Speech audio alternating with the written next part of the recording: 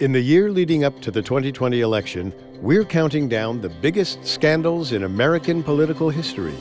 This is number 30, the Crédit Mobilier scandal, a Gilded Age fraud and corruption caper so blatant it saw legislators openly bribing each other on the House floor. In the 1860s, President Abraham Lincoln desperately wanted a railway connecting the East Coast with California. A coast-to-coast railway would open up new worlds of possibility for Americans.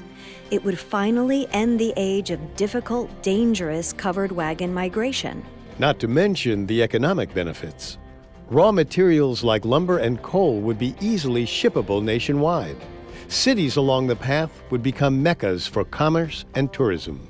The only problem was, nobody wanted to build that magical railway. It was too risky for private sector investors. The financial outlay required was enormous. The feats of engineering necessary to lay railroad tracks across the Rocky Mountains were unprecedented. Massachusetts Congressman Oakes Ames promised President Lincoln he'd find a way to get the great railroad built. But there was no ethical way to do it. To keep his promise, Ames was going to have to con Congress from the inside. In the process, he'd bankrupt some of the world's richest men, bring the Union Pacific Railroad to its knees, destroy his own political career, and play a role in bringing on America's first Great Depression.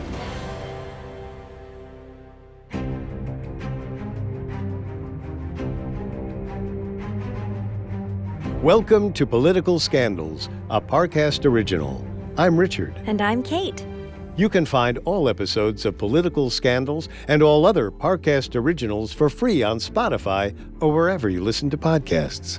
To stream Political Scandals for free on Spotify, just open the app and type Political Scandals in the search bar. At Parcast, we are grateful for you, our listeners. You allow us to do what we love. Let us know how we're doing. Reach out on Facebook and Instagram at Parcast and Twitter at Parcast Network. And if you enjoyed today's episode, the best way to help is to leave a 5-star review wherever you're listening. It really does help. On July 1st, 1862, the United States Congress started a company. It was the first time the federal government had used this power in 46 years. Even in the 19th century, it was seen as a highly unusual action. But these were no ordinary circumstances, and the Union Pacific Railroad was to be no ordinary business.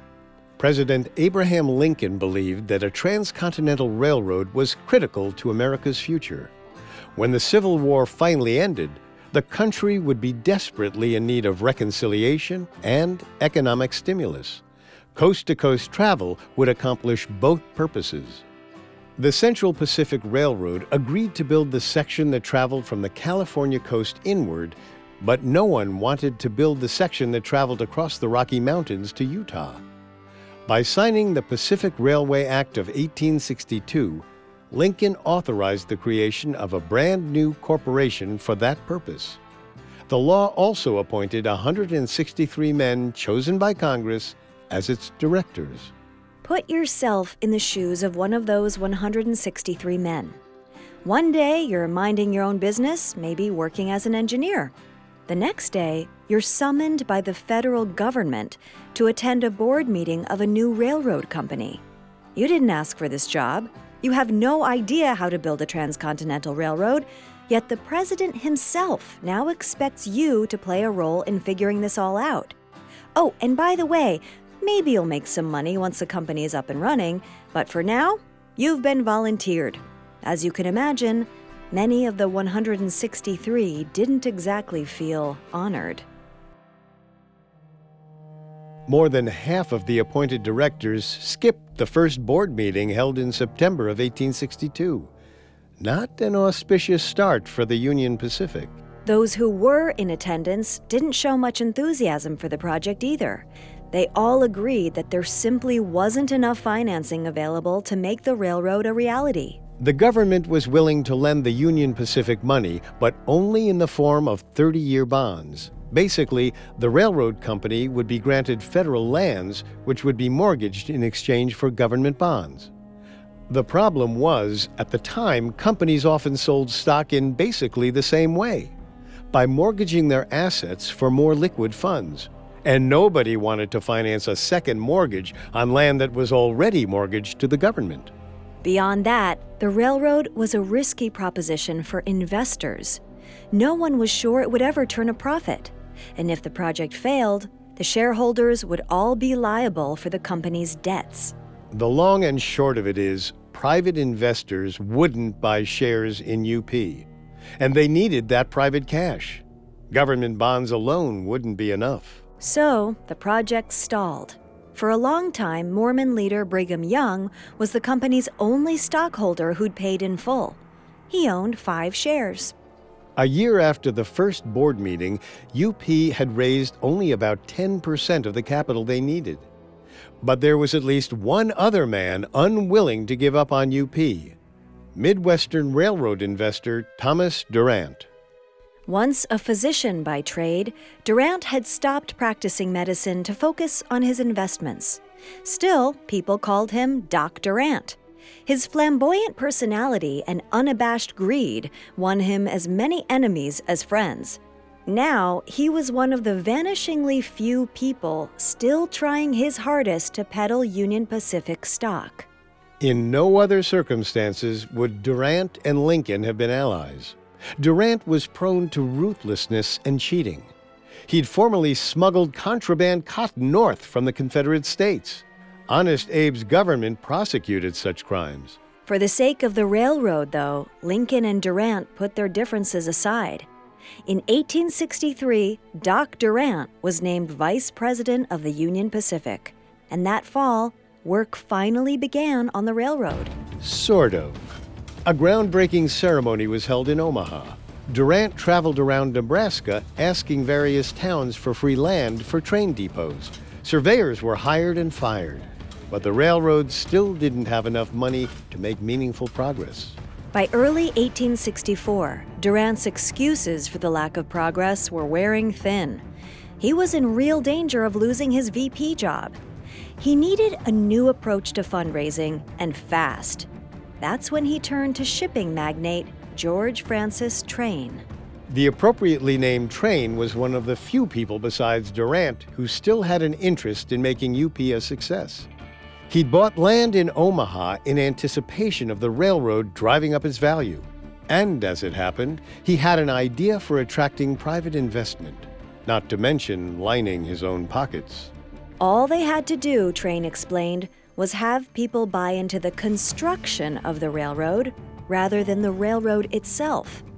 Union Pacific was considered the longest of long-shot investments, but the process of building the railroad was sure to be profitable for whatever construction company did the job. So why not just create and sell shares in the construction company?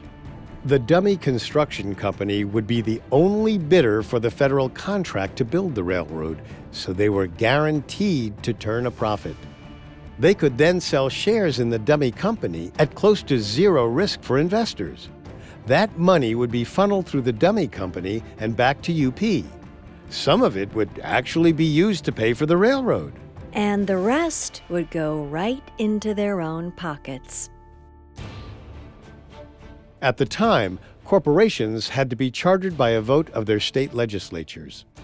Since Durant and Train intended to hide the true ownership of the company, buying an existing inactive corporation was smarter than starting a new one. In March of 1864, Train found the perfect one, the Pennsylvania Fiscal Company. He quickly renamed it the Crédit Mobilier of America to take advantage of the excellent reputation of a French bank with the same name. As for Doc Durant, he still had money on his mind. Union Pacific would need more than he could raise, even with the dummy corporation in play. He had to get Abe Lincoln to loosen the federal purse strings. In exchange for increased funding, President Lincoln had only one request. Hurry it up so when I retire from running this country, I can take a trip over it. Lincoln even encouraged Durant to increase the amount he requested for the railroad. He wanted to make sure the federal money was sufficient to get the thing built. Durant took the president's advice and upped his ask. When Lincoln signed the Second Pacific Railroad Act on July 2, 1864, it was one of the biggest government subsidies of all time. With such a big investment, though, Lincoln was wary of leaving it in the hands of Durant. He had his doubts about the man's leadership abilities. Just months after the Second Act was passed, Lincoln asked Massachusetts Congressman Oakes Ames to step in. Ames was a successful entrepreneur whose company sold shovels to California gold rush miners. His familiarity with both coasts made him the ideal candidate to help Union Pacific get across the finish line. In early 1865, with the railroad still stalled, President Lincoln summoned the congressman and told him, "Ames, you take hold of this. The road must be built, and you are the man to do it. By building the Union Pacific, you will be the remembered man of your generation." Ames promised that he would do everything in his power to drive the railroad project forward. A few short weeks later, on April 14, 1865, Abraham Lincoln was shot and killed by John Wilkes Booth. The shocking assassination sent the nation into a period of mourning. Even Confederate Commander Robert E. Lee, who had surrendered just 5 days before, was upset by Lincoln's death. As for Oakes Ames, in the wake of Lincoln's death, he resolved to build the railroad in his president's memory, whatever it took. And it would take everything. Up next, Ames sells his soul and a lot of stock. Now back to the story. In April of 1865, President Abraham Lincoln was assassinated. He had hoped to travel over the Transcontinental Railroad after retiring from politics, but Honest Abe didn't even live to see the final route laid out. Congressman Oakes Ames had promised the late president that the railroad would be built come hell or high water. Now, he had to figure out how to keep his word. First things first, befriending Doc Durant and George Francis Train, who had begun selling shares in their dummy construction company, the Crédit Mobilier of America. All Ames had to do to get in their good graces was open his pockets. Oakes Ames became an early investor in Crédit Mobilier. He brought his brother and business partner, Oliver Ames, on board as well. Then, Congressman Ames began pitching other members of Congress. He called Crédit Mobilier a diamond mine. It couldn't possibly fail to make a profit. 2 congressmen bought 500 shares each, and Iowa Senator James Grimes took 250. But mostly, the Ames brothers bought in themselves, to the tune of over 4,000 shares, and sold to their fellow Boston businessmen. Pretty soon, Oakes Ames, his brother, and their Boston allies together held more than half of Crédit Mobilier's stock. Ames knew from the beginning that Durant and Train owned Crédit Mobilier and were hiding that fact from some of their investors. But it's possible that, at least for a while, he didn't realize there was more to the scam than that. To ensure that Crédit Mobilier wasn't just profitable, but astronomically so, they planned to massively overcharge Union Pacific for construction. Of course, since the same people were in charge of both companies, nobody would be able to hold Crédit Mobilier accountable for its inflated fees. Remember, the railroad was funded by enormous government subsidies. So Durant, Train, and their investors would be sticking taxpayers with the bill for all those extra-large construction invoices. The modern term for this scam is self-dealing, and today, in most cases, it's illegal. But at the time, it was perfectly legal. Ames might not have even considered it unethical. After all, they were finally getting the railroad built. Crédit Mobilier subcontracted the actual construction work out to Jack Casement and his brother Dan. Jack was an efficient man with a sterling record from his service in the Union military. Whatever he knew about the scam, which probably wasn't much, he didn't let it hold him back from laying down the rails. The end of the Civil War had freed up thousands of fit young men to take jobs as track layers. The camaraderie of railroad crews came as a welcome change for men traumatized by the war. Recruiting labor was easy.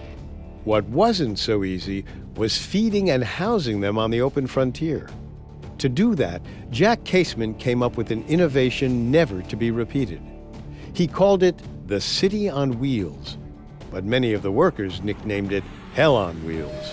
Put simply, it was a collection of rail cars that housed, moved, and fed 1,500 to 2,000 men at a time, plus 2,000 to 3,000 horses and mules.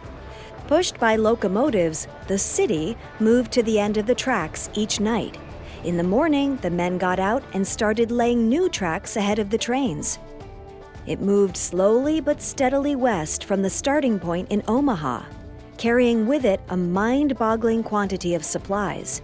The men consumed 3 cows a day, along with 7 barrels of flour, 2 chests of tea, and 25 bushels of potatoes. Casement and his men intended to get the railroad finished as quickly and skillfully as possible. But Durant had other priorities.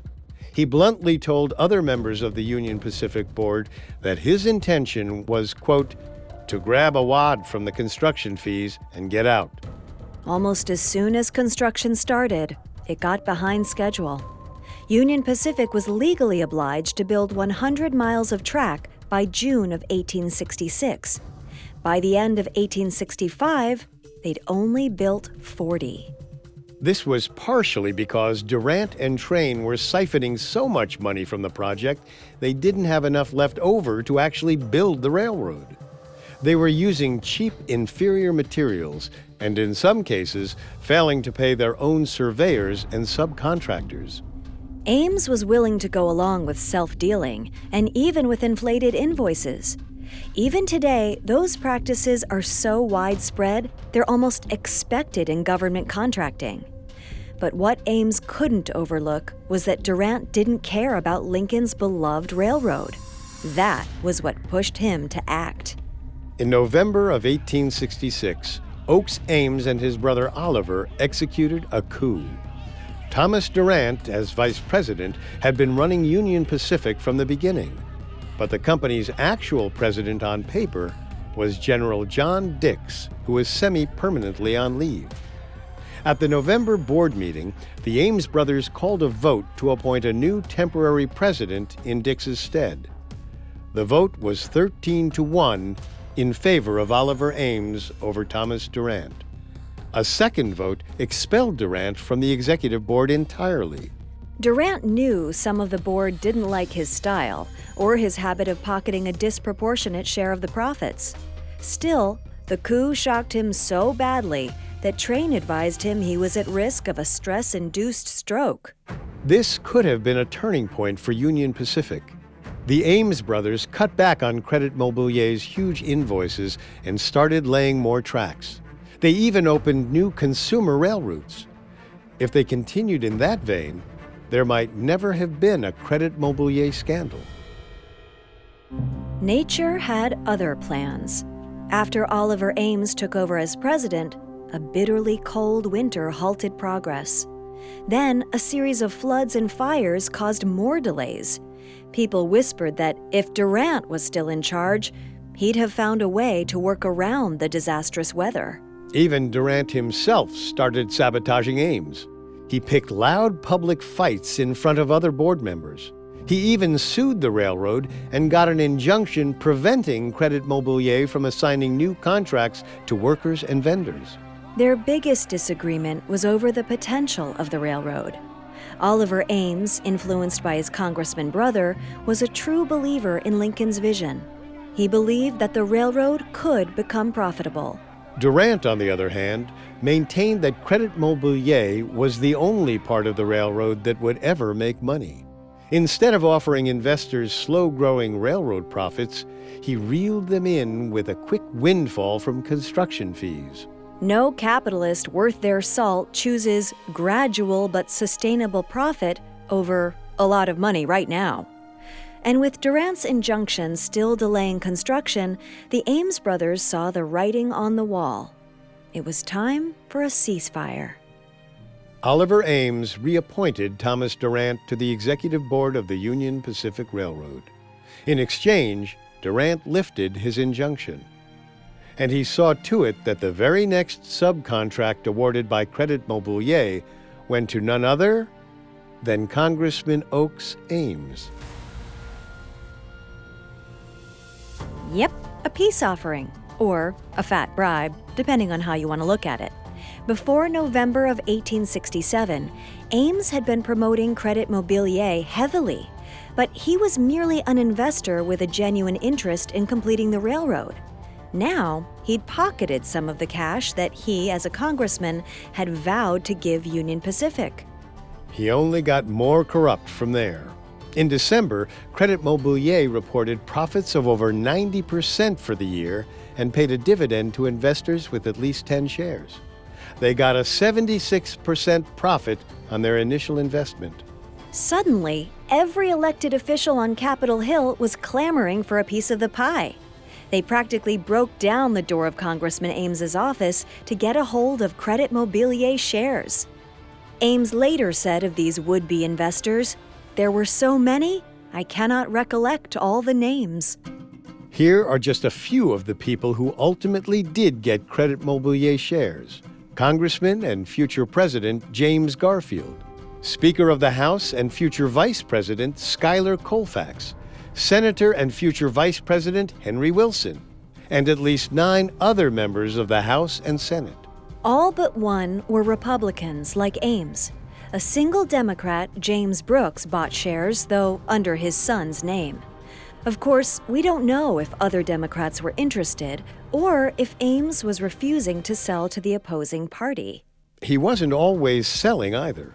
If a representative Ames wanted to influence got cold feet, Ames would simply give them the stocks for free and tell them to repay him when the next year's dividends came. He even handed out Crédit Mobilier stock certificates like candy on the House floor. Of course, there were expectations tied to those gifts. The people who received shares all happened to be on committees that voted on railroad-related bills. They were expected to vote however the railroad preferred. Ames was still determined to get Honest Abe's great railroad built. Only now he'd given up on doing it the right way. He was openly bribing his colleagues and personally siphoning government funds away from the railroad. It's hard to imagine how the Massachusetts congressman thought he wouldn't get caught. Maybe he just believed that everyone wanted the railroad completed so badly, they'd forgive anything he did in pursuit of that goal. He was wrong. That's up next. Now, back to the story. In 1867, as the Transcontinental Railroad surged forward, Massachusetts Congressman Oakes Ames bribed his friends in the House and Senate with Crédit Mobilier shares. It was a valuable gift, with the company paying 76% dividends and reporting millions of dollars in profits. In exchange, he expected unconditional support for anything Union Pacific wanted. Of course, UP's Vice President, Thomas Durant, had no intention of ever making a successful railroad. Durant just wanted to take the government for every dollar he could and leave a completed but bankrupt railroad for the feds to bail out. As construction invoices piled up, Durant's scam became a threat to the national economy. The amount of money involved boggles the mind. By the time the scam was over, Crédit Mobilier had been paid over $94 million by the federal government. That's almost $1.7 billion in today's money. Of that money, only about $51 million went to actual construction costs. That left Crédit Mobilier banking a net profit of over $43 million, or more than $750 million today. Keep in mind, this all took place in the Reconstruction era. Think what all that federal money could have accomplished if it went to rebuilding the war-torn nation rather than enriching a few robber barons. But into the pockets of the Crédit Mobilier investors it went. And for a while, that seemed like the end of the story. In 1868, Ulysses S. Grant was elected president. His vice president, Schuyler Colfax, brought his Crédit Mobilier shares with him to his new office. In January of 1869, one young journalist tried to break the story of the scheme. Charles Francis Adams Jr. wrote that there was as much as $180 million unaccounted for in Crédit Mobilier's account books. Nobody cared.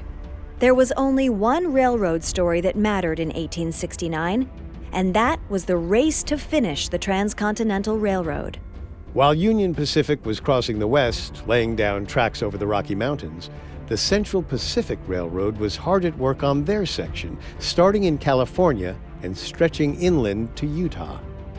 Americans were transfixed, waiting for the moment when the two rails would finally meet. The railroads, both receiving government subsidies paid by the mile, competed to lay the most tracks before their paths crossed. Against all odds, and despite its own management's greed, Union Pacific was doing its part. That was thanks mostly to Jack Casement. He and his Hell on Wheels crew managed to cross the Rocky Mountains and push into Utah. Finally, on May 10, 1869, the two railroads met at last. The leaders of the Central Pacific and Union Pacific Railroads celebrated with a massive ceremony. It was as much a party for American unity as it was for the railroads. Former Confederates stood in the crowd alongside Union soldiers. There were parades as far away as Sacramento and San Francisco. As the ceremony wound down, Oakes Ames had not a care in the world. He'd kept his promise to Abraham Lincoln. The railroad was complete. At least for one day, America felt united. Better yet, he'd made a killing on his Crédit Mobilier stock, and he hadn't gotten in any trouble for it. A scammer's dream. Union Pacific had transferred nearly every cent it took in to Crédit Mobilier. Poor Brigham Young, the first man to buy shares in the railroad itself, got nothing in return for his investment. UP was on the verge of bankruptcy. With the project completed, Crédit Mobilier dissolved. All the parties involved went on their merry way, and the nation enjoyed its new railroad. Union Pacific slowly began to recover from the financial damage, passing on the massive costs of construction to passengers in the form of high ticket prices. Effectively, consumers subsidized the profits pocketed by UP's shady board. Meanwhile, Oakes Ames had tied up every loose end except for one. And that one was an investor named Henry S. McComb. In the final divvying up of the Crédit Mobilier profits, McComb felt he'd been shortchanged. He brought his grievance to Congressman Ames and was disappointed in his response.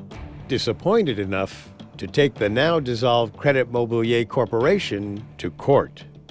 The lawsuit dragged on for years. McComb eventually realized he didn't have much of a chance of winning. So in 1872, he tried another tactic. He sent the New York Sun some of the documents he'd submitted as evidence, specifically a list of elected officials to whom Ames offered Crédit Mobilier stock. On September 4th, 1872, the following headline ran on the front page of The Sun. "The King of Frauds. How Crédit Mobilier bought its way through Congress. Colossal bribery. Congressmen who have robbed the people and who now support the national robber. How some men get fortunes." The article had an ulterior motive. President Grant was now running for re-election, and it didn't look great that his vice president, Schuyler Colfax, was implicated in the scandal. Grant had already replaced Colfax with a new running mate, Henry Wilson, before the scandal broke. And oops, Henry Wilson also appeared on Ames's bribery list. The story blew up immediately. Everyone on the list of names was pursued day and night by reporters. Ames only dug himself in deeper. He told one reporter that he could, quote, "see no reason why a member of Congress should not own Crédit Mobilier stock." That flippant comment sparked national outrage. Congress was forced to act, though even the congressmen who weren't involved in the scandal didn't want to investigate it. This was an especially corrupt era in politics. Most elected officials had a few skeletons in their closets. The last thing anyone wanted was a Congress-wide mudslinging match. Reluctantly, Speaker Blaine, himself implicated in the scandal, asked Congress to appoint a committee to investigate.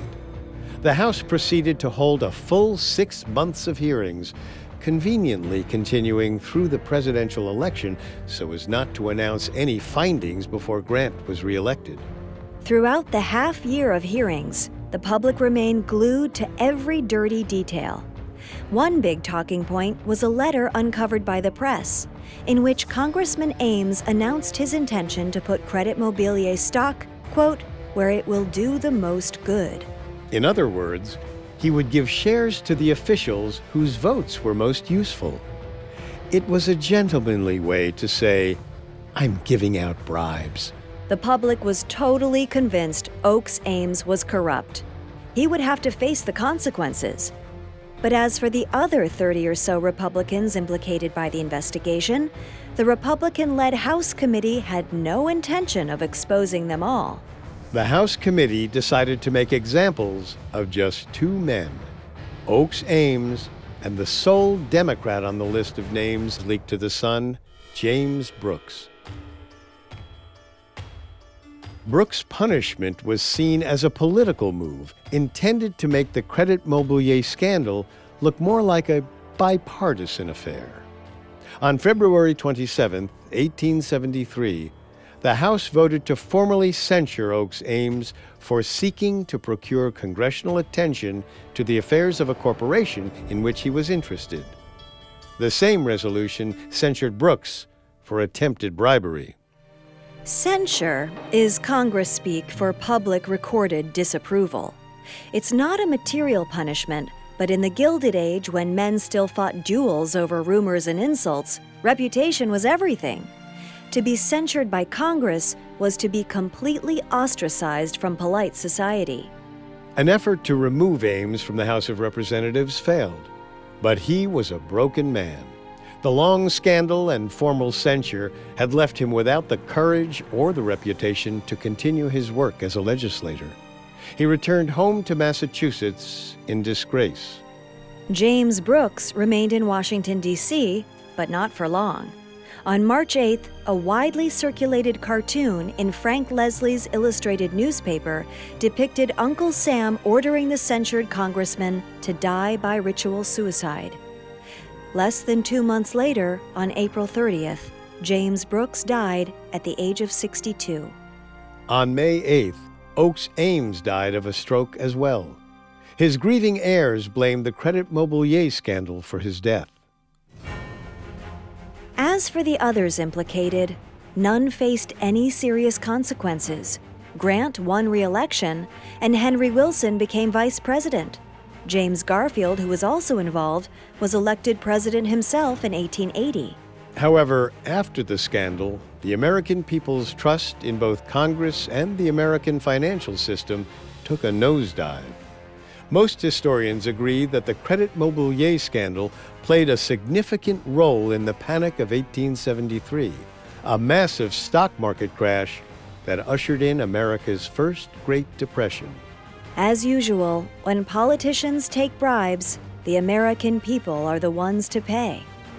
But at least the United States got a pretty decent railroad out of the bargain. At least there's that. In fact, the Union Pacific is still operating today as a freight line. And if you'd like to drive the historic transcontinental railroad route in your own vehicle, I-80 follows it almost exactly.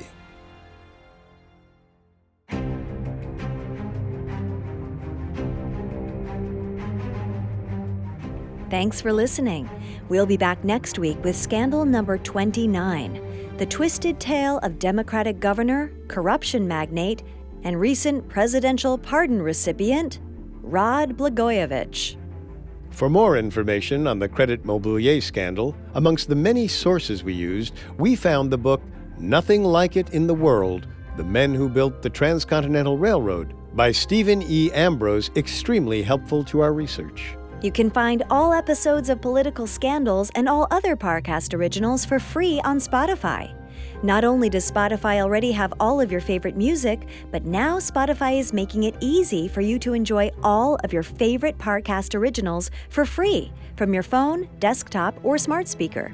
To stream Political Scandals on Spotify, just open the app, tap Browse, and type Political Scandals in the search bar. We'll see you next time. Political Scandals was created by Max Cutler and is a Parcast Studios original. It is executive produced by Max Cutler, sound design by Billy Pace, with production assistance by Ron Shapiro, Carly Madden, Travis Clark, and Joel Stein. This episode of Political Scandals was written by Yelena War, with writing assistance by Kate Gallagher, and stars Richard Rossner and Kate Leonard.